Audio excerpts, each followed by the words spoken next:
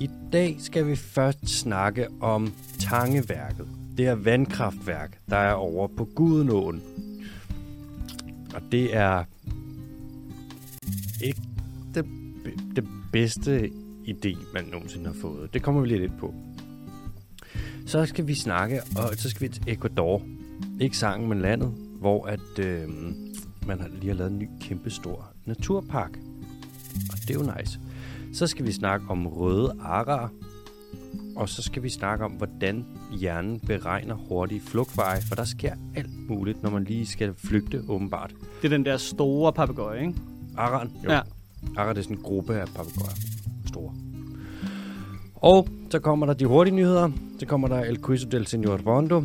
En svær en i dag. Shit. Så kommer der spørgsmål fra lytterne, og kommer der lytterløgn. Det gør der i hvert fald. Jeg har taget en med. Bondo. Ja, tak. Vi er tilbage i Studios. Ja. Hvordan går det? Hvad siger der? Det er ikke lige så godt vejr som sidste uge. Sidste uge var sådan noget rigtig lækkert vintervejr. Ja. Helt skyfrit og blå himmel og det hele. Det er tilbage til danske standarder. Det er super godt. Ja. Det er det der, så har vi sommer, meget langt efterår. Ja. Og så sommer. Jamen, det går sgu meget godt. Der er ikke så meget nyt at rapportere ind. Nej, sådan er det typisk i februar måned. Ja. Det er en rigtig, rigtig kedelig måned. Kort måned, men kedelig måned. Ja. Jeg synes, det er sådan lidt et turning point. Man begynder nogle gange, når det solen skinner, at kunne ane sådan de første små pip af sådan lidt forår, der begynder halvt sådan at nærme sig. Jeg sad nede på The Boulevard of Kebabs. Nørrebrogade. Nede på Minas Kaffe. Ja. Og drak en kop kaffe her forleden. Til 15 kroner? Nej, 20 er den røget op på nu. Inflation, du ved ikke? Den må egentlig have ramt dem hårdt. Ja. Det er jo en fjerdedel omsætning, de mister. Ja, det er faktisk ikke engang løgn. Ja. Gal, mand. Nå, jeg sad og drak en kop kaffe, og der var nemlig fuglepip, og mange unge mennesker, og en god kop kaffe i solskin. Det var fandme lækkert. Jeg elsker, når den første sol kommer, og man sidder, og det er måske 12 grader, og eller sådan t-shirt. Ja. Og så på den anden side efter sommeren, så sådan noget 22 grader, man er sådan, jeg tror lige, jeg tager en trøje på. Lange stænger. Ja, det bliver en svætter. Så lang rør. Ja. Ja, man skal tage sig det øjeblik, hvor man kan få lov til at gå i solen lige for tiden. Altså, jeg pumper mig fuldt med D-vitamin hver anden dag. De hjælper lige fedt. Ja. Hvad med dig? Jamen lad os se, hvad der er nyt. Og er det noget med, at du begyndte at vinterbade lidt? Det har jeg slet ikke sagt, har jeg. Nej, det er slet ikke kommet ind på. Har jeg slet ikke nævnt det? Nej. Nå, det er sjovt. Det fylder ellers en lille smule. Veganere, vinterbader og crossfitter. Det er forfærdeligt. Du er den hellige træenighed og irritation til enhver fest. Jeg er aspirerende veganer, ikke? Men altså, jeg burde jo være veganer. Det er noget, man da gerne. Jeg elsker bare ikke. No. Ja, og så nogle gange, hvis der er et eller andet. Kender du ikke det? Så er der nogen, der laver mad. For eksempel mig. For eksempel dig. Ja. Og så er det sådan, så er der lige en rigtig lækker pastaret. Og sådan, spiser du egentlig mælkeprodukter? Og sådan, det burde... Og så lige pludselig så er man med en super lækker pastaret. Og sådan, det er så fucking... Jeg burde være... Ja. Med ost og fløde og alle mulige lækre ting. Ja, der er ikke nogen undskyldninger. Og så... før vi kaster os ud i det, så vil vi jo også gerne komme med et lille tak, vil vi ikke det, Bono? Jo, tak. Som altid. Til alle jer, der bliver ved. Eller ikke bliver ved. Det lyder som om, det er sådan en syndflod af folk. Men til alle jer, der skriver jeg op ind på tier. Det er fantastisk. I støtter os stadig. Det er vi glade for. Vi sætter fandme pris på det. Så kommer der lige en lille skilling her, en lille skilling der, og så bliver vores naturrabiate indsats jo værdsat. En lille smule i hvert fald. Og det sætter vi pris på. Og hvis nu, at der skulle være en eller anden, der sad derude og lyttede og tænkte, det er da ikke det værste content, de kommer med. Det var da godt, at man skulle støtte med en lille skejs. Jeg kan da godt lige undvære en 20'er. Så fyr den af. Ja. Bare gå ind. Måske Google, hvad vi er, for eksempel 10'er, altså et 1 og et 0-tal, og så den dyriske time, eller gå ind på linket i bio, og så gå ind og fucking skrive op, mand, og gør os rige. Nå, Bondo. Ja, tak. Lad mig lige starte den her nyhed et sted, for det er ikke så meget nyhed, det er mere en varm kartoffel. Okay. Der er flere, der har nævnt det her. Det er en ting, som ikke er så meget op at røre i Sjælland, eller noget, vi ikke snakker så meget om herover, men som alligevel er fucking... Ja, man må tænke det selv. Nu breaker jeg det lige ned, og så må folk tænke, hvad de vil. Det er en rigtig anti-københavner-vinkel. Ja, det er det faktisk. Nu ligger det bare, nu er der bare historiefortælling. Ja, tak. Så for der er en å i Danmark. Danmarks længste å. Den hedder Gudenåen. Det er vist nok også den, der ryger mest vand igennem. Den eller Skjernå, tror jeg det er. Det er ikke Donau i hvert fald. Det er ikke Donau. Det er jo en kage. Det er jo den, der ligger ved siden af Berlineren, bro. Nå, for cirka 100 år siden, altså i år, sådan noget 1918, tror jeg det var, så kiggede man på Gudenåen der, og så tænkte man, det kan godt være, at man lige skulle lave lidt strøm her. Lave lidt elektricitet. Electrify. Skal vi lige electrify this little å?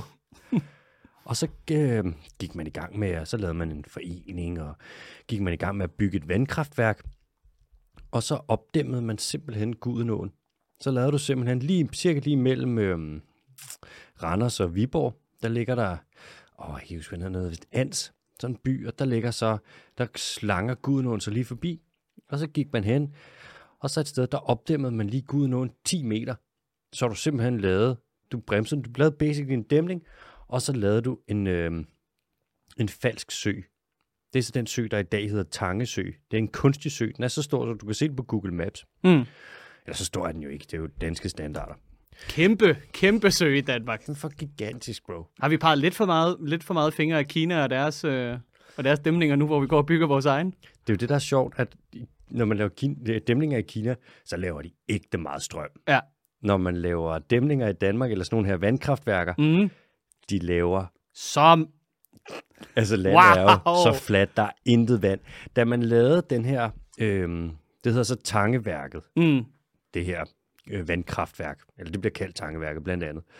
Da man lavede det, så lavede det nok strøm. Det stod færdigt i 1921, og så lavede det nok strøm til at kunne supplere strøm til lige knap 22,5% af Jyllands befolkning. Det er jo rimelig meget. Det er jo lige knap en fjerdedel. Men dengang brugte man ikke særlig meget strøm. Nej. Hvis vi kigger på den mængde strøm, som Tangeværket leverer, så i dag der kunne det dække strømbehovet for 0,3 promille af Danmarks befolkning. Hvad for noget? Promille. 0,3 promille. Ja, det er meget, meget, meget, meget, meget lidt. Tangeværket laver lige så meget strøm som en vindmølle. En mellemstor vindmølle. Altså en vindmølle på en god dag? En mellemstor vindmølle. Altså på en Otto-dag? En sådan rimelig dårlig vindmølle, hvis det blæser konstant. En almindelig mellemstor vindmølle, hvis det blæser en gang imellem. Okay, ja. Vores største vandkraftværk, der opdæmmer vores største å, laver lige så meget strøm som en vindmølle. Nu... Er det en god investering? Lynhurtigt. Jeg vil sige... vi kommer nok til at kommentere lidt på det om lidt, men lad os lige få en anden til at kommentere på det først. Okay. For jeg skrev så ting, der hedder Kim Aarstrup, som han er professor over ved DTU, ved sektionen for ferskvandsfiskeri og økologi. Og han er en gut, som, mildest talt, han ved godt, hvad der rører sig med ferskvandsfisk i Danmark. Mm-hmm. Og jeg skrev til ham, om man ikke vil komme med en kommentar om det her tangeværk. Og så skriver han, og nu læser jeg op. Det er en lang og efter min mening en sørgelig historie. Du kender sikkert konsekvensen af tangeværket allerede. Men bygningen udryddede Gudenå-laksen, som faktisk var ganske særlig, blandt andet i forhold til, hvor store de blev, og hvornår på året de kom tilbage til Gudenåen. Og ja, det er nedarvet. Samtidig blev havørredbestanden cirka halveret. Du refererer selv til de nyere undersøgelser af ål, det kommer jeg på om lidt. Og det ser jo heller ikke for godt ud. Hertil kommer der en række andre arter, hvor vi ikke rigtig ved noget, fordi der ikke eksisterer nogen data. Det er jo så nok, der eksisterer ikke data, fordi at man har udryddet dem med det her tangeværk, før vi nåede at få data på dem. Så skrev... Det er fandme også ærgerligt.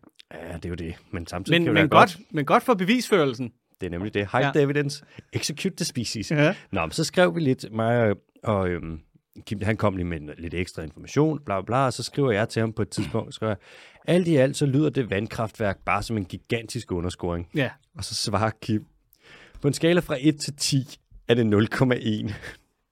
Altså, det er ikke 0,01. Nej, det er ikke promille. Det er ikke lige så lidt, som det laver strøm. Det er bare... Jeg tror, hvis jeg kunne få lov til at skrive det om, så havde det været 0,013. Det tror jeg virkelig, virkelig også. Okay, det lyder fuldstændig vanvittigt. Tangeværket her, det ligger hen over som sagt Gudenåen. Ja. Og der er jo en masse ål, som trækker ud, når de skal vandre fra, de laver det der nummer med at svømme over til Sargassohavet. Og så drifte lidt. Ja, så kommer de op og tager en havstrøm og svømmer, og der sker alle mulige ting. Men først skal de jo liv i havet. Og det er så, når de er i det livsstadie, hvor de er det, der hedder sølål. Og ålen er kritisk truet. Det er jo det, 98% af de europæiske ål er forsvundet siden 1980. Arten er lige ved at uddø. Og det er kun på grund af tangeværket. Det er så dumt her. Så har man taget og fanget nogle ål, som skulle svømme forbi tangeværket her, før man vidste, at de skulle til at migrere. Så har man lige sat en lille sender på dem. Kan du godt, når de ikke skal svømme så langt. Og så kunne man se, at 75% af de ål, der skulle svømme forbi tangeværket, de klarede den bare ikke, de døde. Nå. Enten så kom de ind i turbinerne, de der, hvor vandet fosser igennem, og så blev de bare most, og ellers så blev de bare fanget nogle gitre, og så døde de. Nå for satan. Så det er 3 ud af 4 ål, de døde. Altså en kritisk truet art, som skal op og gyde. Det er rimelig vigtigt. Det kan de ikke, fordi vi har et kraftværk, som står og laver lige så meget strøm som en fucking vindmølle. Oven i det, de ål, der så kom forbi, der var der næsten ikke nogen af dem, der nåede ud, fordi at de blev fanget i åleruser. Nej. Så de blev bare fisket op. Ja. Det er sådan en anden ting. Det er jo ikke tangeværkets skyld. Som sagt, der var en laks, altså Gudenålaksen, som Kim siger, at den havde nogle helt særlige størrelsesforhold, og hvornår på året de kom tilbage til Gudenåen, og ting, som de ligesom har nedarvet. Den er uddød. Ærgerlig burly boom, motherfucker. Jeg skal oplade en mobiltelefon. Det er så dumt. Den er uddød nu. Så det, man gør nu, det er, at du tager, og så udsætter du rigtig mange laks, som du har over fra andre steder i Jylland, så der ligesom er noget, man kan fiske. Så der er en slags laks? Der er en slags laks. Det er så dumt. Altså, og der er jo også en masse andre dyr. Så er der alle dem, som allerede er uddøde, som vi kan nå at undersøge. Så er der sådan noget som odderen, som jo også går i Gudenåen, som lige pludselig, hvad gør den? Den kan jo ikke svømme igennem et kraftværk. Så vi har altså bare det her kraftværk, der ikke laver en fucking skid strøm, som smadrer hele det her økosystem. Og i øvrigt, så skal man... Ja. Er der mange arbejdspladser? Nej. Er der 100.000 arbejdspladser? Nej. Hvis du lukker det, så tror jeg, vi mister hele fundamentet. Du kommer til, når du hører, hvorfor det stadig er der. Altså, det er... Wow. Er det fredet? Nej, det var vist fred på et tidspunkt, men jeg tror, det er også noget med, at de har haft en koncession, altså sådan lov til at udnytte vandet i Gudenåen. Det fik de lov til at udnytte i 80 år, da man lavede det. Så den koncession udløb så i 2001, men så har de fået dispensationer. Danmarks Nationalsport giver dispensationer. Så har de givet dispensationer, så det overlever lidt på sådan nogle små pseudoløsninger. Men man kan sige, hvorfor kommer der ikke en miljøminister og siger, det virker som om, vi fucker naturen rimelig meget op med det her kraftværk, som er fuldstændig ligegyldigt. Skal vi ikke fjerne lortet? Det ved jeg godt. Hvorfor? Det er fordi T-Birkesen, den smager skide godt ind på Axelborg, så man kan slet ikke nå at tage det telefonopkald. Det er... Okay, nu kommer forklaring på, hvorfor man ikke bare fjernet det her lort. Ja. Der, hvor man har bygget tangeværket, der har du lavet en opdæmning. Så der er kommet den her kunstige sø, Tangesø. Den er der så nogle folk, der er blevet rigtig glade for. Man har lavet en roklub. Der er nogen, der har huse ude til søen, og der er nogle folk, der bare synes, den her sø, den er bare fucking nice. Så er der lige noget... er der nogle ejendomme, der falder lidt i værdi, hvis man fjerner den? Er det det? Ja, men der er ikke særlig mange. Nå. Det er... Der er ikke 100.000? Nej. Vi snakker, altså, det er jeg tror, det er under 500. Nå. Det er virkelig, virkelig få. Det er i det hele taget mange. Det er ikke særlig mange mennesker, det vil påvirke det her. Det sagde jo lige, man aldrig har set eksempler på, at man ligesom kan kompensere folk. Man har endda lavet nogle løsninger, hvor der er sagt, jamen hvad med, at vi lader noget af den her sø være opdæmmet stadig, og så kan vi bare grave ud, så åen kan løbe udenom tangeværket. Der er ligesom ikke tale om. For satan. Jamen, altid. Det er ikke så løsningsorienteret. Der er en forening, som vist hedder Foreningen for Tangesø, som har et slogan, der er sådan noget, mere sø, mere natur. Og der bliver lobbyet hissigt. Der er særligt et parti, hvor der er nogle politikere fra det parti, som lobbyer ret kraftigt for, at den her sø, den skal få lov til at være der, og at man ikke fucking rører det kraftværk. Kan du gætte, hvad det er for et parti? Jeg har ikke lyst til det. Er det Venstre? Det er Venstre. Kender du Christian Pihl Lorentzen? Ja, han er for god. Rygterne siger, at han har et hus, der ligger ned til Tangesø. Rygterne siger, at manden han har kørt igennem med et damplokomotiv og sat ild til en skov. Altså, det er ham, han sagde sidste år i ramme alvor, der er ikke nogen biodiversitetskrise i Danmark. Men hvad ved I andre også om det? Han har kaldt sig selv, altså en titel, der ikke findes, han har kaldt sig selv vandløbsordfører for Venstre. Vandløbsordfører? Ja. Og så er der... Det lyder som en mand, der bare sidder i en pjaske rundt i en lille sandkasse. Altså, det her, det er så dumt. Det kunne ikke være mere lige til højre benet. Fjern det der fucking kraftværk øjeblikkeligt. Vi kunne få laks tilbage. Man har gjort nede på Fyn, der har man gjort noget lignende, noget oprettelse af vandløb, og man har investeret, hvad er det, 4 millioner kroner i noget oprettelse af vandløb, og så kunne der komme nogle fisk tilbage. Og man kan se, at bare det, du får ind, altså at man tjener på det, det er omkring 10 gange det, du investerer i det. Sådan en å, der er som gudnåen, den er ret stor. Ja. Der kan komme mange laks. Altså, ålen kan komme tilbage. Man kan virkelig tjene meget på det. Det er ret sundt for økosystemer, hvis du ikke fucker dem op. Miljøministeren tør ikke gøre det. Det her, det blev syltet. Der var noget, et eller andet snak, bla bla bla, noget, og så var lige at være med sådan, 2024. Ja. Udskudt. Alt det bliver bare ikke rørt. Magnus Heunicke, jeg ved ikke, om han stadig findes faktisk.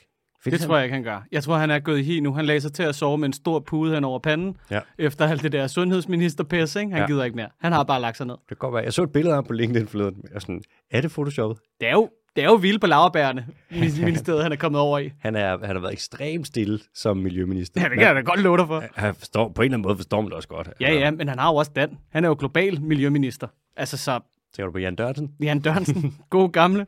Men... Det savner mand. Kom nu hjem, Dan. Altså alt i alt, så vil jeg gerne bare lige for at opsummere den her med tangeværket. Det er fucking dumt. Ja. Det er legendarisk dumt. At man bibeholder det her værk for at opretholde en kunstig sø, og man så også siger, at man gør det for naturens skyld. Altså, jeg har sjældent hørt noget, der er dummere. Bare fucking luk lortet, mand. Fjern det og slip den fri øjeblikkeligt. Selvfølgelig. Altså, alle andre lande. Vi har jo snart det 100 gange, Bondo. Det med en sådan dæmning, der den laver så meget fragmentering. Ja. Det er lort. Man skal undgå det, hvis man kan. Her, der kan det skal undgås. Man kan sætte én vindmølle op. Altså, du kan vitterligt sende... Men de larmer. De brummer. Jamen, det gør kraftværket sikkert også. Nej, hold op. Så kompenser dem og sige, ved du hvad, fuck det, I får en kæmpe vindmølle. Så sæt den op lige ved Christian Pihl Lorentzens sommerhus. Bum, mand, værsgo. Så har de alt det strøm, de skal bruge. Så kan han spille PlayStation. Ej, mand. Jeg har det som om, det kunne blive en god komedie, det her. Altså sådan, hvor absurd det i virkeligheden er. Lidt, er det ikke Thomas Vinterberg, han hedder? Ham, der har lavet... Druk og... Nej, det er rigtigt. Det er ham, der har lavet de sjove der. Ja, lige præcis med blinkende lygter og sådan noget, ikke? Genialt. Bare i sådan nogle luddovne mænd, der bare render rundt og er sådan lidt forblændet af, at det her, det var faktisk Danmarks største grillkraftværk engang, ikke? Det er så dumt. Jeg tænker, vi har haft sådan en lækker laks, vores egen laks, Danmarkslaksen. Vi har jo stadig lidt laks. Vi har bare været rigtig gode til at fuck dem op. Vi har stadig lidt laks over i Jylland. Ikke i Gudenåen, det er godt. Er du sindssyg? Der er kun dem, vi sætter ud. Ærgerligt bævligt. Altså, jeg tror måske, det kan være, der skal skrives et lille debatindlæg til Midtjyllands Avis. Du kan skrive det til alting, altså. Det er faktisk ikke en dårlig idé. Altså bare skrive, hvad det her, Miljøministeriets største nøler de sidste 20 år. Ja, så skal vi jo så ramme 150 forskellige ting op, men okay. Det kan komme ind på en top 500. Ja. Make the laks great again. Make Gudenåen great again. Vi kan skrive, hvad vil vi helst have? Sund laksebestand eller meget lidt strøm? Ja. Yeah. Det var det. Vi skal til Ecuador. Ja, tak. Ecuador, det er det, man kalder et mega diverst land. Det er jo ligesom Brasilien, Colombia, Indonesien, Papua Ny Guinea, Mexico, Indien, USA. Der er nogle lande, hvor der er sygt mange forskellige arter af organismer. Ja. Og Ecuador, de er altså, de har eddermame med meget. Galapagos hører med til Ecuador. Galapagos, der er unik biodiversitet. De har en del af Choco-regnskoven, som er sådan, den ligger helt op, sådan den øverste del af Sydamerika, og så op til venstre. Hvordan stæver du til det? Ligesom chokolade, bare med sådan en apostrof over det ene O, og så et C i stedet for kode, og så uden lade. Og uden lade? Ligesom Nutella, bare helt anderledes. Minus lade? Ja, minus lade. Hvad sker der over i Ecuador? Jamen, for det første, så er der er den her vanvittig høje biodiversitet. Ja. Hvis vi kigger til lands, så er det muligvis det sted i verden, hvor der er allerflest arter samlet på mindst plads. Det er nogle af stederne oppe i bjergene i Ecuador. Så det er biodiversitetens Nørrebro? Ja, det er præcis det der. Klasse. Nu er jeg med igen. Ja, så fik vi ham. Så fik vi Bondo ombord. Ja, De har også en rigtig høj afskovningsret. Altså regnskoven bliver fældet over rigtig hurtigt. Og det er faktisk en af de højeste afskovningsrater i verden. Det er der 3 årsager til. Kan du gætte, hvad det er for nogen? Så? Ja, den er faktisk... Ja. Nej. Minarbejde? Ja, der var den ene. Okay. Dæmninger? Næsten. Pis. Det er... Træt. Biobrændt. Eller andet, kom så. Kvæg, mine, og så... Det er nok sådan en del tredjeplads med soja og olie. Okay. De har rigtig meget olie i Ecuador. Helt lort ligger inde i regnskoven. Ja. Det er lort. Mm. Det værste, Ligger det bare der, og gemmer sig og putter? Ja. Og man er sådan, hvordan skal vi få det ud? Ja, det vi gør, det er, at vi først så fælder hele skoven, og så får vi alting op. Hvis du søger på oil spill Ecuador Rainforest, så skal du se, der er nogle videoer, hvor der er gået hul på olieledninger. Så står der bare stråler 30-40 meter op i luften med olie, og bare griser regnskoven til. Altså, det er utroligt, de bare går hul på de der ledninger på må og få. Men det er fordi, man behøver ikke at opretholde dem, eller sådan tjekke dem. De tjener så mange penge, så hvorfor skulle de? Ja. Hvis der er noget, der går galt, det er bare et greb i lommen. De får ikke nogen store bøder. Nej, det er ligesom hele den der togskandale, vi havde i sidste uge i East Palestine. Ja, med... Og kæft, hvor er der kommet mange mærkværdige ting frem om den sag. Det var også der startede det. Ja. Det er bare det mest korrupte. Det der med folk, der har fået tæsk. Journalister, der har fået tæsk. Og de sagde, vandet er fint. Det hele er fint, der I kan sagtens. Altså. Man er sådan, jamen, altså, prøv at se. Du kan bare se, der ligger sådan et snaskeslør over alting. De der Norfolk Southern. Det er så svært at sige. Norfolk Southern. Det er derfor, de har valgt det navn. Norfolk Southern. Norfolk Southern. Norfolk Southern. Det der, hvad er det? Det er jo sådan et togselskab, et transportselskab. De eddermame, shit, de har griset. Ja. Det er virkelig noget hissigt, noget aggressiv lobbyisme, de kører. Ja, de er ikke ked af det. Nej. Nå, vi hopper lige tilbage til Ecuador. Der er nemlig sket noget godt nu. Det var sgu da dejligt. Ja, de har lige fået et nyt beskyttet naturområde. Det hedder Tarimiyat Puyutay Nunca Reserve. Nunca? Betyder det ikke aldrig? Jo, men det her det er på sådan noget, et andet sprog der. Så Nå. Det er, ja. Nej. Det er på 12.000 kvadratkilometer, lidt mere faktisk. Og Bondo, luk røven, det er 1,7 millioner fodboldbaner. Okay. Det er sgu da dejligt. Værsgo, mand. Nu kan jeg forestille mig det. Ja, det andet, det er for abstrakt. Lidt flere end 1,7 millioner fodboldbaner. Ja. Rimelig stort. Jylland er lige knap 30.000 kvadratkilometer. Så det er, hvis man tager sådan lidt under halvdelen af Jylland, sådan et stort naturområde der. Så skal der bare tæske læderknop. Nej, fordi de har ikke lavet det om til fodboldbaner jo. Noget læderknop til fodbold. Noget, jeg tænkte, nu er han klar. Nej. Det her nye reserve, eller reservat her, det dækker både Andesbjergene og Amazonas. Og det er altså rigtig godt, for det er lige der, hvor når bjerge møder sådan noget lavlandsregnskov der, det er der, hvor biodiversiteten, den stikker rigtig meget af. Altså, det er helt snasket lille center i kanelsneglen. Okay. Det er lige spændingsfeltet. Det er lige spændingsfeltet. Mm. Det er der, det liminale felt. Ja, det synes jeg også. Mm. Det er tærsklen. Den liminale fase, som man på tærsklen til noget andet. Jeg ved ikke, hvorfor jeg kom bare til at tænke på et billede, jeg så forleden med Kim Larsen. Så er der billedet ved siden af, og så står der Lim Carsen, og så er der bare en, der putter Lim Carsen. Nå, rip. Man kan se det, hvis du har sådan et kuperet område, som er i troperne. Altså, hvor der er bjerge, og så er der lidt sådan noget lavland, og nogle dale, og der er regnskov. Det er der, hvor biodiversiteten, det er bare dens mekka. Og det er der altså herovre, hvor Andesbjergene møder Amazonas. Så det er virkelig fedt, at det lige er her, man siger, lad os da lige frede 1,7 millioner fodboldbaner i land. Og i det her område, der bor der også lige omkring 200.000 mennesker. Og de fleste af dem, det er nogle oprindelige folk fra, og nu har jeg nogle af de her stammer med, og så må vi lige se, om jeg kan sige det rigtigt.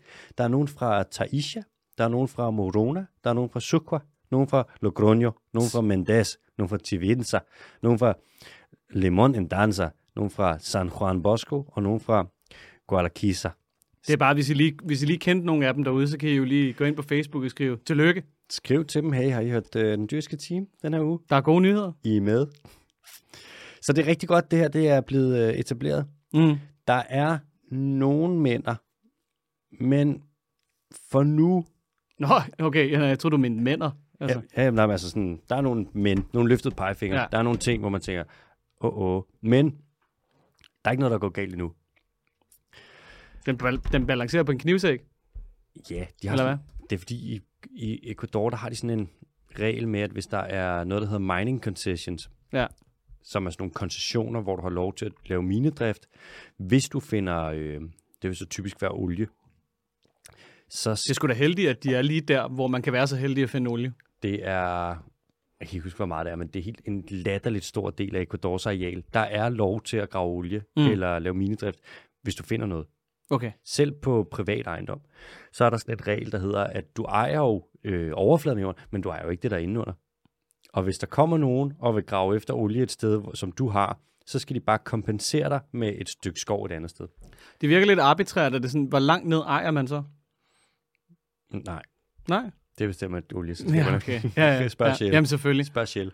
Okay. Jeg tænkte jo, det kunne være meget fedt, du ved, som en lidt bussemand, et eller andet at sige, I må godt grave efter olie, I må ikke lede efter det. Den er også god. Ja. Det er lidt ærgerligt. Det er da sindssygt, at man bare sådan, jamen I må godt, selvfølgelig godt grave olien op, hvis I kan finde den, og så bare lade dem bore det der stakkels land sønder og sammen. Det er fucked up. Altså jeg kunne da forestille mig, at det ikke er uden betydning for, hvad der er et givet stykke land, hvis man bare borer efter olie. Der er én ting, som kan trumfe det, og det er, hvis landet eller regeringen har inkluderet det under sådan en særlig beskyttelse. Men det gør de ikke som forfærdelig meget. Og den der beskyttelse er svær for regeringen at udvide, så... Men nu ser vi som sagt endnu, der er ikke, så vidt jeg ved, har de ikke fundet meget olie over endnu. Nej. Så det kan godt være, at det er hele. Måske det når at blive inkluderet i den anden slags beskyttelse. Det er derfor, at det er sådan, spændende, det er første skridt, men der skal også lige være og hvis det går galt, så lad os da lige sidde og pege fingre af dem, når vi ikke kan frede så meget som en stakkels ulv over i hvad det hedder, det grå Jylland. Hvad sagde du der? Ikke noget. Hvad sagde du om ulven? Ikke noget. Det er kryptisk forsvindingsret. Canis lupus. Det er kryptisk forsvindingsret. Den er på ferie. Hvad dør ulven af? det lyder som en gåde. Hvad dør ulven af? Hvad dør ulven af? Hvad siger reven? Hvad dør ulven af, Bono? Ding, ding, ding, ding, ding, ding. Hvad dør ulven af? Jeg ved det ikke. Det er nemlig rigtigt. Ja. Det er der ikke nogen, der ved. Nej, det er da fordi, den ikke har nok at spise. Fordi man passer godt på sin får. Ulven, den dør ikke af noget. Det er kryptisk forsvindingsret. Savner ulven. Vi skal til noget andet. Vi tager fra Ecuador, der hopper vi en lille smule nordpå. Vi hopper lige op over Panama, op over Panama, op over Costa Rica, lige hen over Nicaragua, og så ind til Honduras. I Honduras, der har man nemlig stadig røde araer. En vild bestand af dem. Og røde araer, det er nogle store papegøjer. Du kender dem. Det er dem, der ligner. De er regnbuefarvede. Så har de... Det ligner et stykke rødt drivtømmer med næb, altid. Ja, så sådan lidt blåt på fjerne og lidt grønt. De er meget flotte. De larmer, mand. De skriger. Og de larmer, mand. Hold kæft, jeg har engang passet røde araer, og de larmer så fucking meget. Og de driller, og de er jo ret kloge. Og de plejer at findes i hele Mellemamerika, stort set. Og så hele vejen ned igennem Sydamerika, hvor alle steder, der var regnskov, endda lidt ned i Chile. Men nu er de væk fra størstedelen af Mellemamerika. Heldigvis. Ja, de lever stadig. Der findes en bestand op i de blå bjerge, op i Mexico, lige ved grænsen til Guatemala. Og så i Guatemala sætter man nogen ud fra tid til anden, men de er svært ved at etablere sig. De er meget eftertragtede, de her fugle. De er røve mange penge værd. Det er lidt ligesom den danske laks. Det er faktisk præcis det samme. Den røde ara er... Ja. Den røde ara er Gudenålaksen. Gudenålaksen. Du hørte det her først. Gudenålaksen. Der er ara generelt er bare ret dyre. Der er en art, der hedder en hyacint-ara. Jeg tror, det er en af de dyreste fugle, man kan have i fangenskab, altså uden en eller anden særlig tilladelse. Jeg tror, de koster 70.000 kroner. En rød ara koster vist nok omkring en 20-30.000. Jøsses kineser en investering i en fugl. Men de kan blive vildt gamle. Altså, vildt gamle? Ja, de kan godt blive en 40-50 år. Nå. Og nu er det så sådan, at i Honduras, hvis du tager Honduras, det ligger sådan ud til, de har noget, de ligger ud til den karibiske kyst, eller den karibiske bugt, eller Karibien, hold kæft. Og hvis du kører helt ud til højre i Honduras, så har de et område der, som hedder La Mosquita. Næsten ligesom myggen. Næsten ligesom myggen. Myggen? Næsten ligesom myggen. Det er ikke myggen? Næsten ligesom myggen. Hvad betyder det så? Jamen, det er La Er det en dansk eller hvad? Mosquitia. Mosquitia. La Mosquitia. Mosquita. Der har de røde arer. Og der plejede at være mange tusind.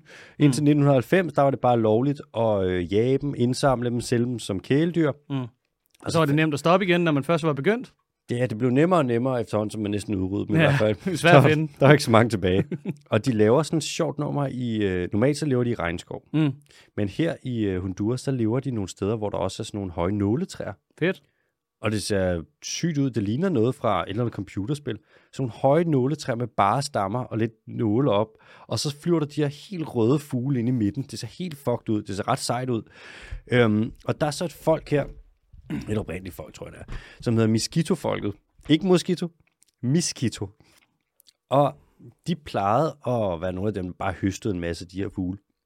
Høstede simpelthen? Ja, jeg render rundt høstede. Med læ og det hele, eller hvad? Ja, læ og net, og kæledyrsbutikker. Så skal vi på høst! Og så jeg læste om en af dem. Så kom det lidt frem, det der. Bestanden var ved at kollapse. Det gik fra... Lige pludselig var der under 1000 af de her arer tilbage. De var sådan, alright, de har ikke hurtig generationstid. De var sådan, vi må hellere passe på dem. En klassiker. Ja, det er jo det, hvor så kan man se, hvis det var mus eller rotter, så siger du bare, ja fuck det, lad dem være i 20 minutter, så er bestanden tilbage. Her, der er det sådan, de skal nok lige have 20 år. Ja. Så var der en gut her, som jeg læste en interview med, kan jeg huske, hvad han hed, som siger, jamen, de plejer at give os noget, de her fugle. De gav os penge. Så kunne vi tage et æg og en unge hister her og sælge dem, og så fik vi nogle penge. Og nu tænker vi, nu er det på tide, at vi giver dem noget tilbage.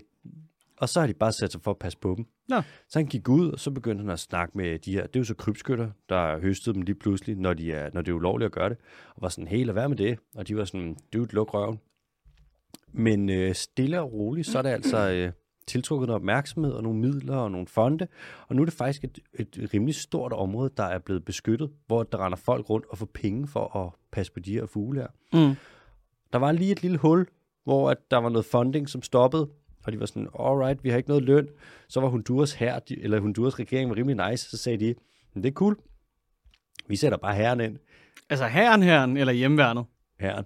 De skulle ikke bare lige ud og dirigere nogen, der ikke kan finde ud af at køre i sne? Sagde vi selv? Nej, de skulle ikke bare vise, hvordan man fyrer heksøl af. Og vi skal snakke med dem hjemmeværnet. Og så var de sådan, det er fint, vi sætter bare herren ind, så kan de krybskytter bare fucking komme. Ja. Men de gjorde det aldrig. Nå. Så nu tror jeg, der er styr på det igen. Det lyder som sådan en rigtig Duterte-ting. Ja. Det er sådan, hvad skal vi gøre? Det vil ikke fucking plukke dem. Vi har ikke nogen.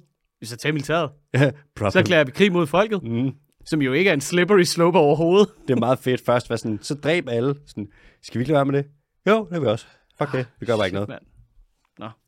Prøv at tænke på, hvis at herren blev sat ind i Danmark over for lystfiskere, fordi de lige fiskede efter en lille laks over i Gudenåen. Kunne jeg grine, hvis man satte herren ind mod Tangeværket. Bare springe det luft. Det der kraftværk har taget for mange laks. Shit. Det er lidt ærgerligt, at der ikke skal mere til, end at der er bare nogen, der kan gå ned. Sopper de overhovedet i det?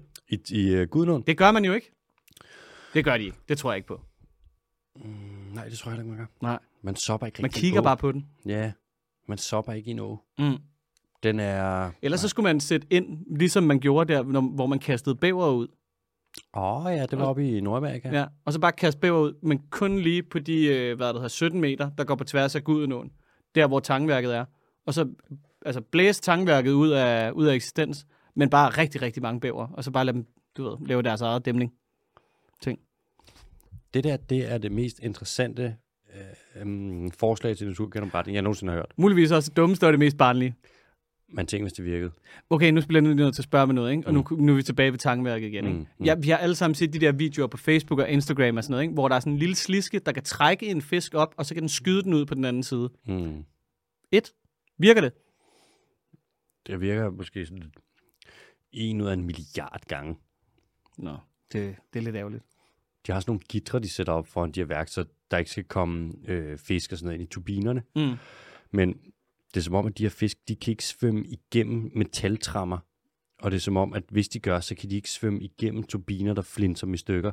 Nej, men altså, når de så skulle trække, så kunne de sætte sig op på den her sliske, og så kunne de blive spyttet ud på den anden side. Ja, der er nogle... Ja, altså, det virker jo sikkert en gang imellem.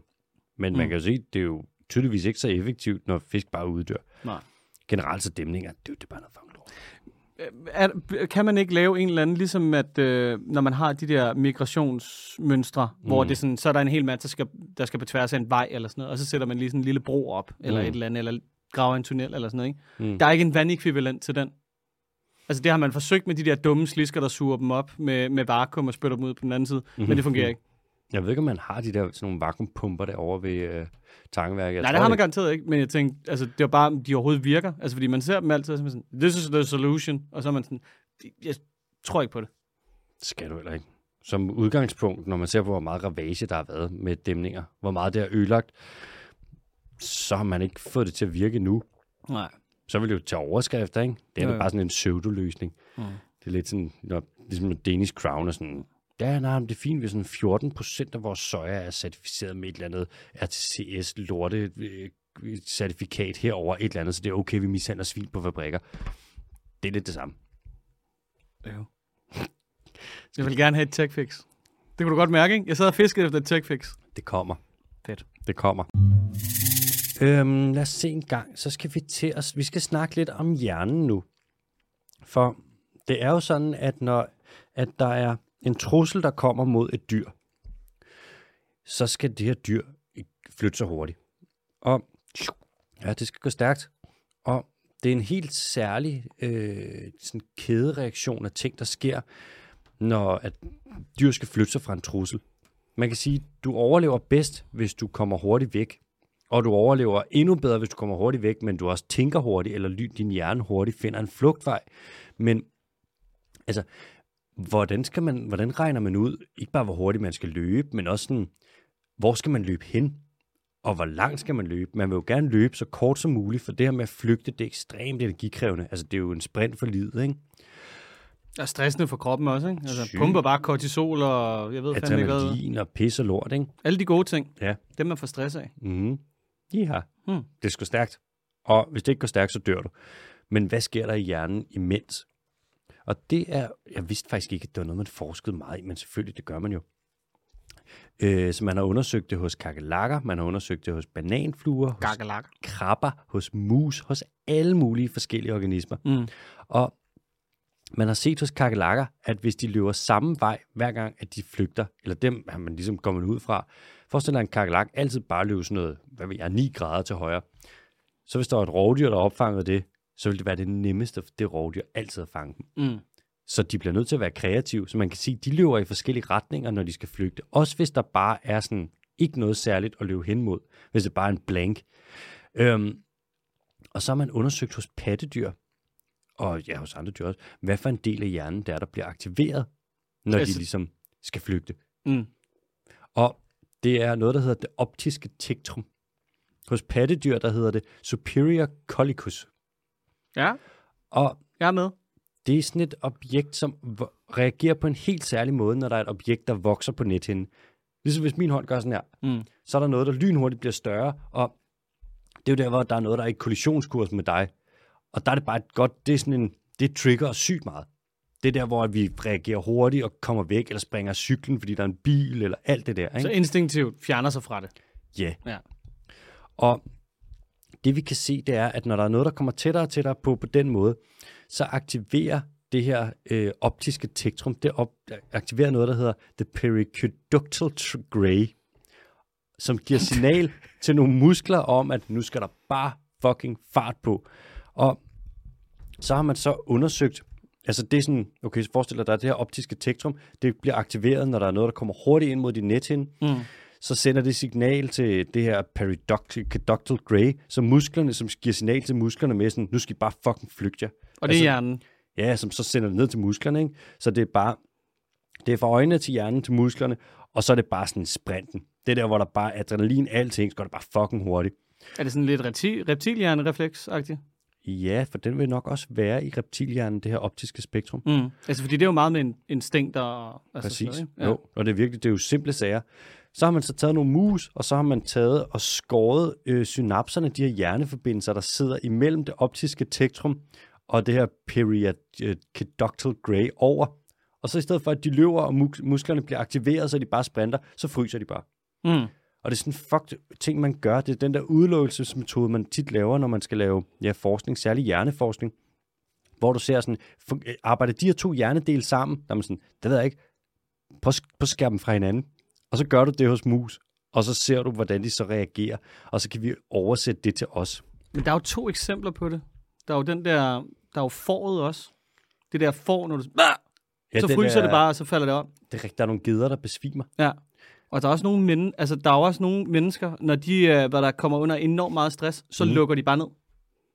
Det er fucked up. Ja. Det er sådan en counter-respons. Ja, man har set det, så vidt jeg ved, og det kan godt være, at jeg trækker det her ud af røven, men jeg er ret sikker på, at jeg læste om det i forbindelse med, at det var noget med, du ved, drunk driving og sådan noget, ikke? Og du ved, så var det typisk fædre, der kørte rigtig, rigtig fulde hjem i bil, men fordi at de var så fulde, som de var, så slappede de rigtig meget af i kroppen, og så var de eneste, der ikke omkom. Ja, det har jeg godt hørt om, det der. Og det er det samme med nogle mennesker, når de bare lukker ned. Altså, hvis de kommer i en stresset situation, hvor de er ved at køre galt, så slapper kroppen så meget af, at de omkommer ikke. Resten omkommer, fordi de bare siger, det er sygt smart. Fucking sindssygt, altså. Det er det sidste, man skal sige, hvis man kører galt. Så skal du viske til din ven, slap fucking af, bro. Ja, eller du ved, det er sådan, jeg har virkelig gode reflekser. Jeg slapper bare af. Ja, præcis. Så det er derfor, jeg har god frag-score i CS. Jeg spænder overhovedet ikke i kæben. Ja. Det er sjovt at forske i sådan noget her. Det er sådan en underlig ting, som vi sikkert lærer en masse af. Også det med, det er meget sådan en direkte måde at forske det her i det her. Det er sådan noget med, der kommer et input, og så kigger vi bare på hjernen, sådan, hvad fuck sker der? Og det går lynhurtigt, og hjernen med det samme sender respons til kroppen. Og det er bare, alting skal gå så hurtigt. Det er sådan en velorkestreret lille maskine, og sådan en lille kæde af ting, der er kædet sammen, og nu er man ved at finde ud af, hvordan er det, den er kædet sammen. Og vi skal jo ikke altid, når der kommer noget, bare flygte alt, hvad vi kan. Prøv at tænke, verden ville jo være kaos, hvis hver gang, at der var et eller andet, der var den med. Så vi vender os op også til ting, og vi skal kunne skelne lynhurtigt mellem noget, der er slås ihjel, og noget, som vi måske bare skal være lidt på vagt overfor. Ja. Og alt det der, det er åbenbart sådan et helt forskningsfelt. Det lyder også som om, at når der er mange individer, der kan blive skræmte sammen, lad os sige byttedyr på en eller anden måde, eller mennesker, så lyder det også lidt som om på den der forskning, at der måske er sådan en indbygget tilfældighed i den rute, man tager, sådan så man skaber mest mulig kaos, så det er sværest at aflæse på en eller anden måde. Altså fordi når du ser menneskemængder, når de flygter fra noget, ikke? Altså de løber ind i hinanden, og de løber på tværs af hinanden, og de løber over hinanden. Altså bare fucking Black Friday, altså det giver ikke nogen mening. Så altså, det kan da godt være, at der er måske et eller andet sådan... De flygter synkront. Nogen, eller det er jo smart, hvis der er kaos, så de flygter asynkront. Jamen, det er det, jeg mener. Ja. Der er jo nogle dyr, der gør det modsatte, hvor de... Så rotter de sig sammen? De masser sig op. Der er nogle fisk, der gør det, hvor de laver sådan nogle... Eller faktisk, jeg tror nærmest de fleste fisk, der lever i store flokke.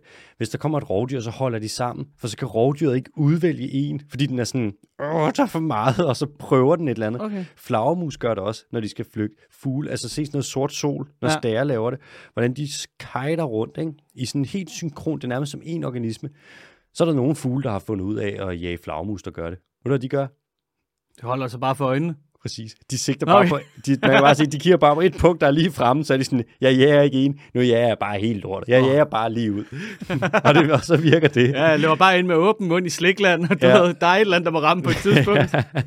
Og det sjove er, det er jo sådan en, hvad fanden er det, man kalder det? Det kan jeg ikke huske, men det er en koevolution, hvor du har så flagermusene finder ud af. Altså ikke en ko, men en sideløbende. En okse-evolution. En okse-evolution. En god, sideløbende evolution. Ja, en bouillon-terning af en evolution. Ja, og det er kyllingokse. Så ser du flagermus, de finder ud af, okay, eller de finder jo ikke ud af, men dem, der overlever, det er dem, der flyver sammen. Ja. Så sker det, så evolutionen favoriserer dem, så kommer der mange af dem. Så fuglene bliver forvirret, rovfuglene, der jager flagermusene, og er sådan, hvad fuck, mand, jeg kan ikke vælge en, jeg bliver ved med at blive forvirret. Så er der en eller anden fugl, der en dag er sådan, fuck det her, mand. Jeg jager bare 180 grader. Jenkins! Og så ser du, så den fugl er sådan, ja, det er underligt, mand. Har du set Høgefrank? Han plejede at være fuck dårlig i skolen, men shit, han fanger nogle flagermus. Han lukker bare sådan lidt øjnene og flyver lige ud. Og så han får bare masser af unger, for han får masser af mad. Så er det ligesom hans jagtteknik, der overlever. Så skal flagermusene vende sig til det. Og så ser du sådan en stige, hvor den ene går et trin op, så går den anden trin op, så går den anden trin op. Det er sådan en underlig... Og så er det sjovt, ikke? Fordi så sker der noget nu, hvor det sådan, så begynder jeg at lægge menneskelogik ned over det, hvor at, du ved, Høgefrank, ikke? Han er jo den dummeste, men har overlevet, fordi han er dum, fordi han bare sådan, og så bare, du ved, altså fucking valfisker den ind i en eller anden flok, altså. Jamen, det er rigtigt. Det er underligt. Det er jo heller ikke altid nødvendigvis den klogeste, der overlever. Det er bare den, der sådan er den, der er bedst til at overleve. Best fitness. Best fitness, og det er det virkelig. Nå, så det var bare en lille en om flugteri og hjerner. Og sådan noget. Flugteri. Flugteri. Vi skal til de hurtige nyheder. Ja, tak.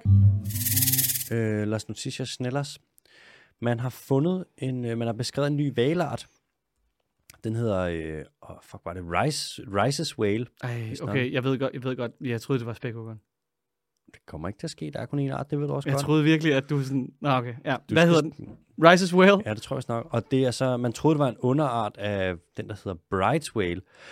Men det er det ikke. Det er så dens egen art nu, og der er under 100 individer. Så den er lige blevet beskrevet, og den er allerede super truet. Og den lever over den mexikanske golf, hvor at den er truet af alt fra forurening til illegal fiskeri til at blive påsejlet af både. Så det er sådan lidt... Velkommen til verden. Ja, velkommen til. Du uddør nok. Var der nogle lokale indfødte, der måske godt lidt kendte den i forvejen? Så er man sådan, hvad hedder den der? Og så siger de et eller andet, og så er man sådan, det er simpelthen for krakkemuttet. Nu finder jeg på noget. Det er sjovt, at den her, det er næsten endnu værre. Alle kender den. Man har kendt arten i lang tid, og så er der en dag nogen, der er sådan, er det egentlig en underart, den der, eller er det den Jeg egen synes, art? finnerne sidder sådan lidt i en 45-graders vinkel ude fra kroppen. Har vi og nogen mærke til det? Ja, har vi noget DNA? Er der nogen, der kan skaffe enten noget, et lille udsnit af noget kød fra den, eller noget lort? Har vi noget lort? Der er nogen sådan, ja, vi har noget lort. Sekventerer du der sådan, jeg tænkte fandme nok, vi har en afvigelse på 92% i cytokrom B. Kraftedeme. Ny art. Den er troet. Bjarne, så er det okay. Der er ny kage. Det var det samme, man gjorde med den der orangutang for nogle år siden. Ja. Så havde du... Var det Sinulaen, eller sådan noget hedder den? Ja, Tipanuli. Tipanuli. Ja. Så havde du 2 arter af orangutang. Kæft, det var tæt på. Ja, det var flot. Hold da kæft. Godt lavet. Man havde Sumatra og Borneo orangutang. Borneo orangutang. Ja. Og så fandt man på nede ved, der ved Tipanuli på Indonesien, der var man sådan, det er sgu da egentlig ikke lige... Lad os lige prøve at se, om vi kan finde en ny art. Sådan noget. Jo, det er sgu en ny art. Så kommer der bare aviser ud i hele verden. Ny art af orangutang fundet. Ja. Nej, jeg synes, Nej, vi har set den hele tiden. Ja, vi har levet side om side med den i mange tusind år. Ja. Vi har udryddet den i mange tusind år. Det er ligesom, hvis man kiggede på nogle sko, du havde derhjemme, og sådan, de der Nike-sko, du har derovre, du er sådan, nej, børstet støv af. Det er Adidas. Det er Adidas? Det er Adidas. Nå, så der har man fundet en ny art af valer. Der har man ikke, man har beskrevet en. Tillykke til verden, vi mister den lige om lidt. Øvbøv. Ja, yeah. Men man har fundet en helt ny art, som måske er en art, der faktisk ikke har været fundet før, af frø, som er opkaldt efter Tolkien. Okay. En Tolkien-frø. Ej, mand. Det er godt, altså du ved, der er mange, der snakker om sådan vinkler, altså den danske vinkel og københavnervinklen og sådan, ikke? Mm-hmm. Vi har altid en Ringenes Herre-vinkel. Ja, altid en Ringenes Herre-nyhed, og det var så fucking lidt. Så dejligt.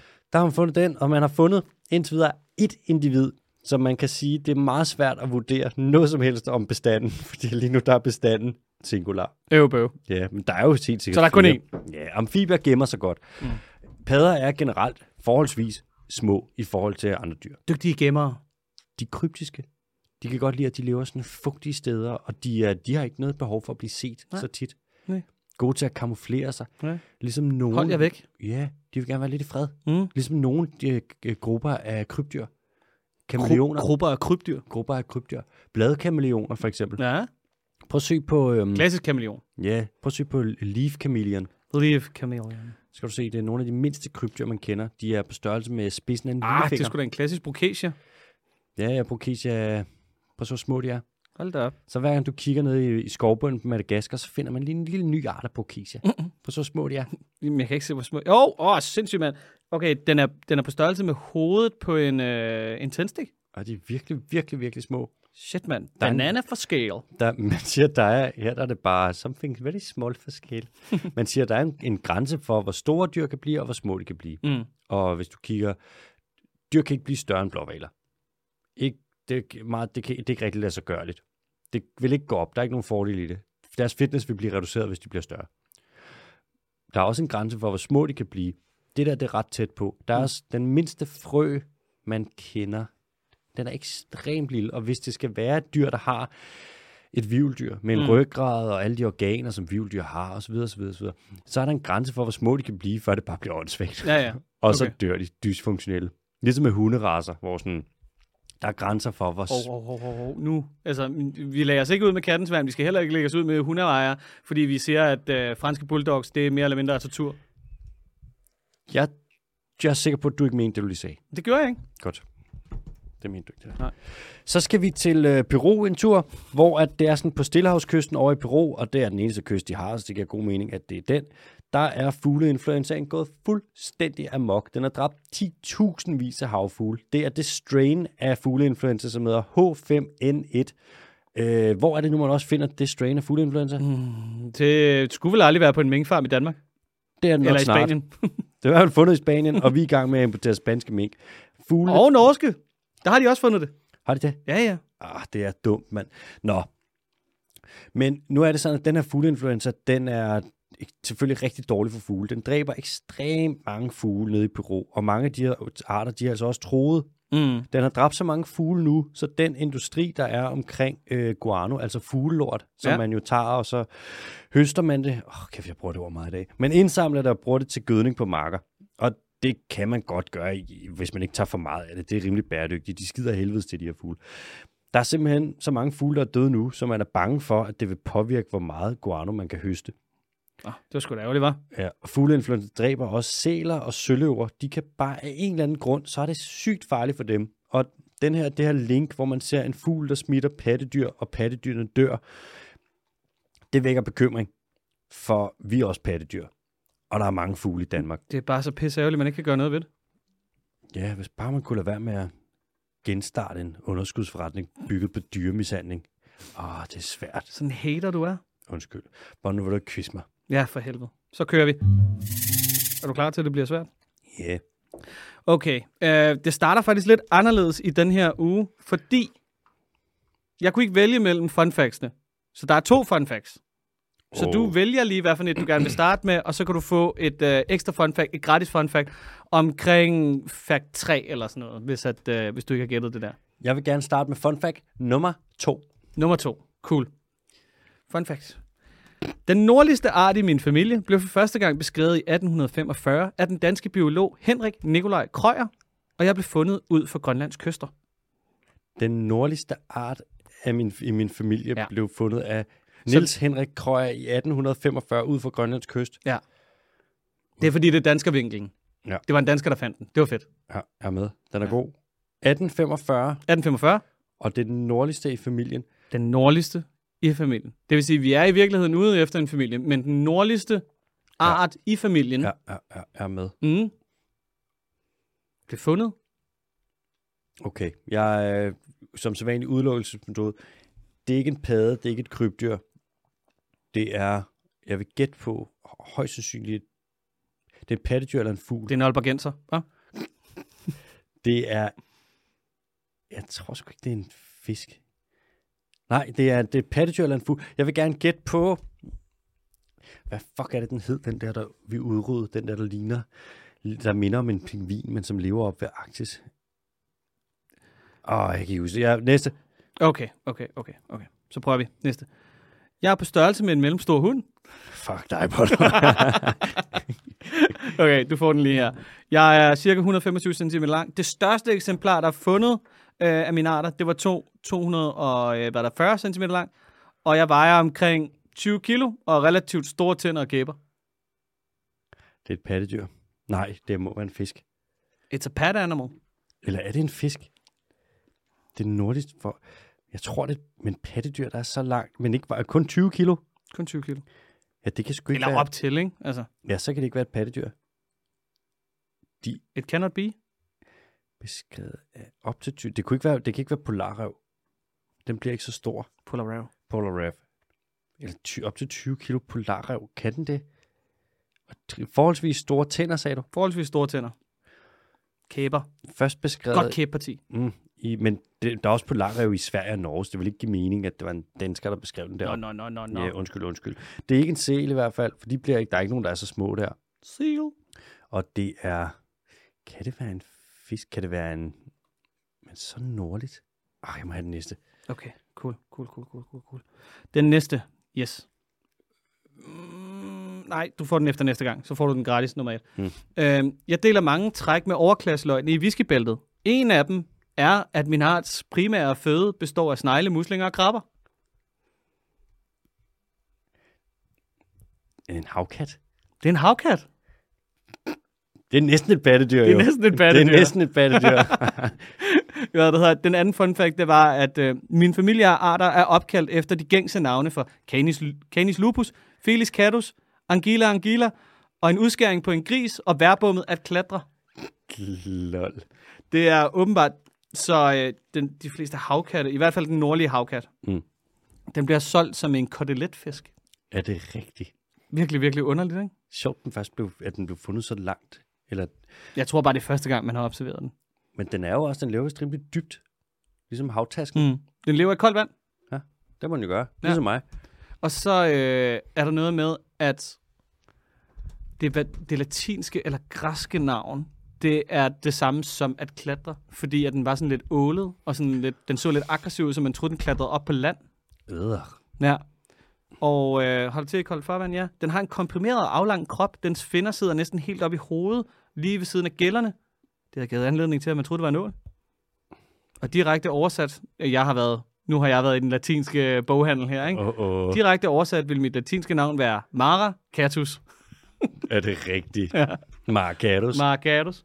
Ja, det var det. Vi har ikke mere quiz for i dag. Det er fandme godt gættet. Du får, fordi der var en ekstra, ledetråd, fordi den var sådan lidt åndssvagt, så får du sgu et ekstra point, så du får 4 point der nu. Fuck, hvor sindssygt. Hvem holder egentlig score derude? Fuck, hvor sindssygt. Jeg har scoret dem. Har du det? Ja. Scoreboardet er næsten ødelagt, fordi jeg taler så højt. Scoreboardet. Nå, det var god. Lad os komme til spørgsmål. Vil du ikke, Bono? Ja. Læs det første spørgsmål op. Jo. Giv mig... Der var den. Okay, vi har et spørgsmål fra Nana. Ola, AH og MPK. Hej Nana. Jeg er i Malaga, og byen har en smuk sandstrand med isboder, restauranter og parasoller. Alt det sædvanlige. Men stranden giver mig myrekryb. Fordi hver gang vi har været der, så har der ligget store dyr, der er skyllet op på stranden. I dag så vi for eksempel en stakkels ko, der nok var druknet for nogle dage siden. Kadaveret lå 50 meter fra nogle badende børn. Synd for børnene. Særligt syn på stranden. Det sidder stadig i mig en uge efter. Der lå en lille død hvalkalv. Den havde små barter og hvide markeringer på finnerne. Jeg tror, det var en vågeval, og den kan ikke have været ret gammel. Den var 3-4 meter lang og havde ikke nogen synlige skader. Det har fået mig til at tænke på, hvad sådan en hvalkalv den egentlig vil dø af. Den har vel næppe spist noget giftigt, når den drikker mælk hos sin mor, og den er ikke blevet et af en spækhugger. Jeg ved godt, at I ikke har en chance for at vide, hvad netop den hval er død af, men tanken nærer mig. Jeg er selv gravid og tænker rigtig meget på hvalens mor. Hvaler virker så utrolig intelligente. Nu kan man til at gøre noget, så nu endte jeg helt op i den anden dokument. Selv er jeg gravid og tænker meget på hvalens mor. Hvaler virker så utrolig intelligente og kærlige, så jeg tænker, at moren har forsøgt at beskytte ungen så godt, som hun kunne. Jeg håber, I måske kunne nævne nogle forskellige grunde til, at hvalkalven kan være død. Det vil hjælpe mig meget, ikke at gå og spekulere så meget over det. Som altid, tak for den bedste naturformidling. I gør et godt stykke arbejde. KH Nana. Tak, Nana. Tak, Nana. Hold kæft, et langt spørgsmål. Der er fandme også... jeg har virkelig malet nogle drabelige billeder. Det er også det er et drabeligt foretagende, det der, jo. Hvad tænker du? Det er noget forurening. Ja. Jeg kan ikke lade være med at tænke. Altså, det var en ko, ikke? Og en hval. Ja. Men koen, den er jo ikke død af forurening i vandet. Nej. Ellers så er det da bare noget helt ganske almindelig bifangst, der bare er blevet kastet ud igen. Det har jeg faktisk ikke tænkt på. Jeg kan ikke lade være med at tænke, hvis moren dør, så dør ungen. Og dernede, der er rimelig meget skibsfart, ikke? Og det er altså ikke uset, at hvaler, de bliver påsejlet. Jeg tror, jeg vil skyde på, at moren var blevet... der var en båd, der har sejlet ind i hende. Sejlet i smadret? Ja, hun har sejlet ihjel. Og så har hvalen, så ungen ikke få noget mad, og så dør den. Enten, det. Hvad er det en stor hval, den der taler om her? Ja, 3-4 meter. Hvis det er en vågeval, det er sgu en rimelig stor hval. Vågeval, det er meget bekendt. En barteval, den er rimelig stor. Ja, fordi altså, den lille her, den var 3-4 meter lang, ikke? Lille bitte. Ja. Og det er altså, hvis det er en unge på 3-4 meter, det er et rimelig stort dyr. Det er ikke et marsvin, vi har med at gøre her. Så det kan jo være alt muligt. Det kan også være, at moren er blevet, altså, hvad ved jeg, det kan være ghost nets eller et eller andet, der ligesom er kvalt hende. Eller det kan jo også være, at der er jo alle mulige ting, der sker nu. Der er også det med stress for nogle hvaler, der lever i sådan nogle trafikerede farvand. De stresser ekstremt meget. Og så hvis hun ikke producerer nok mælk, så får ungen jo ikke nok mad, og så dør den jo også. Der kan også være sådan noget med Selvfølgelig det med, hvis det er en våge, en barteval, og de spiser meget plastik. Hvis moren har fået for meget plastik at spise, og hun så ikke har kunne producere mælk, eller selv er død, altså så er det jo også, der kan være mange forskellige ting, men jeg vil skyde udenbart ved at gætte på, at moren var blevet påsejlet. Ja. Mm. Nå. She's been on sale. Ja. Det er lidt, men det er den der helt almindelige ko, der fucker lidt med mig. Nej, det er bare en eller anden, der er... Hvor ligger Malaga hen? Det ligger nede i, det er nede på Costa del Sol. Costa del Sol. Spanien. Solens kyst. På højre side af Spanien. Spanater? Mm-hmm. Ud mod Middelhavet. Okay. Jeg har været der engang. Det er bare, det virker ikke som et korigt land. Der er rimelig mange køer i Spanien. Nej, der er Ferdinand. Og så, det var det. Der er det. Man skal ikke glemme, det er jo... hvad er det hedder? Det der tyrefægtningsland. Mm. Der er en by dernede, der hedder Ronda. Pamplona. Er det det hedder? Sikkert også. Det var der, hvor Ernest Hemingway, han godt kunne lide at komme ned og se nogle... Og hygge sig. Så kunne han godt lide det om Drik noget absint. Det var noget rødvin. Han kunne sætte mig tage fra, det. Det var sindssygt. Jeg har læst nogle gange... Jeg skulle ikke drikke om kap med ham. Jeg har læst en gang... Ham og Hunter S. Thompson. Er du sindssyg. Hunter S. Thompson, han drikker med begge næsebor. 405, cocaine. 407, cocaine. Ja, champagne og LSD. Hemingway, der jeg læste en gang om, han havde en af hans stamsteder nede i Spanien der. Ja. Der er de sådan, ja, men han kunne godt lide det til brunch, så drak han 2 flasker Tempranillo. Nå, okay. Ja, bare lige sådan hurtigt. Men det forbrænder også i den der varme luft. Ja, jamen, det gør det. Hemingway, han slår mig også som sådan en rigtig Casablanca-type, ikke? Du ved, bare ned og bare være hvid mand, og bare eje det hele. Ja, og det eneste, han kan sige på spansk, det er på favor. Ja, fucking cervezas herovre. Ja. Smager det absint? Nej, så gå væk. Rita, let's fucking go. Ja, så vi havde ikke nogen svar, desværre. Nej, vi kan jo ikke sige det. Jeg ved også, det er jo... Vi har bud. Det kan være, at det er en unge. Det kan også være, altså... Ungerne kan jo godt ligne voksne valer lidt. Det kan også være en art af voksenval, som ligesom er skyllet op, ikke? Hvor den er død af et eller andet. Det er svært at sige. Du må eventuelt, hvis du har taget et billede af den, må du meget gerne sende det, så kan vi lige kigge på det. Det kan også være, det er en helt ny vågeval, og det var den sidste. Det kan sgu godt være. Det er fucking klassiker. Så ja, navngiv lortet. Nå, Bono. Ja. Vi har et spørgsmål fra Magnus. Ja. Jeg læser op. Hej AH og MBK. Først og fremmest tak for en fantastisk podcast. Hej Magnus. Hej Magnus, tak. Jeg ved, jeg har været lidt inde på det før, men jeg tænkte på, om I ikke i et afsnit vil have tid til at sætte lidt fokus på vores forbrug af spagnum. Spagnum. Der er mange, som sikkert er enige i, at det vil være noget rigtig rod for klimaet at dræne for eksempel Kongos regnskov. Jeg er i hvert fald enig personligt her, mig AH. Men jeg tror ikke, at der er så mange, som ved, hvor skidt blomstermuld for eksempel er. I forbindelse med min praktik beskæftiger jeg mig en hel del med den danske højmose og genoprettelse af disse. Jeg har i den forbindelse besøgt en dansk producent af blomstermuld, som høster spagnum på godt 100 hektar jord, hvilket med lidt overslag udleder godt 1,8 millioner ton CO2 om året, alene på at være drænet, når man siger, at hver hektar drænet tørvemose udleder årligt, hvad der svarer til at køre 3 gange rundt om jorden i en personbil. Altså lige en sag for, at man ikke skal købe blomstermuld med spagnum, men vælge alternativer, som så småt er ved at komme på markedet. Jeg håber, det gør mening, og I vil hjælpe med at brede budskabet. De bedste grønne hilsner fra Magnus. Okay. Hvis vi har snakket om spagnum, så har jeg glemt det. Vi har altid snakket om humus. Ja, humus det er det øverste jordlag, men vi har snakket om tørvemose. Ja. Og tørvemose, det er også der, hvor man vist nok høster spagnum fra. Spagnum. Og nu skal jeg passe på, at jeg ikke råder rundt i det, men spagnum, det er jo en slags mos, som laver sådan en særlig habitat, hvor højmos, lavmos, så sidder det der som en svamp, og så kan det ligesom lave et helt særligt habitat, som er meget næringsfattigt, og det er godt for nogle særlige planter, og vi har fjernet næsten alt højmos, lavmos og det her spagnumrige habitat i Danmark. Og det med, at der er 100 hektar af sådan noget drænet mose og udleder 1,8 millioner ton CO2 om året, det passer ikke.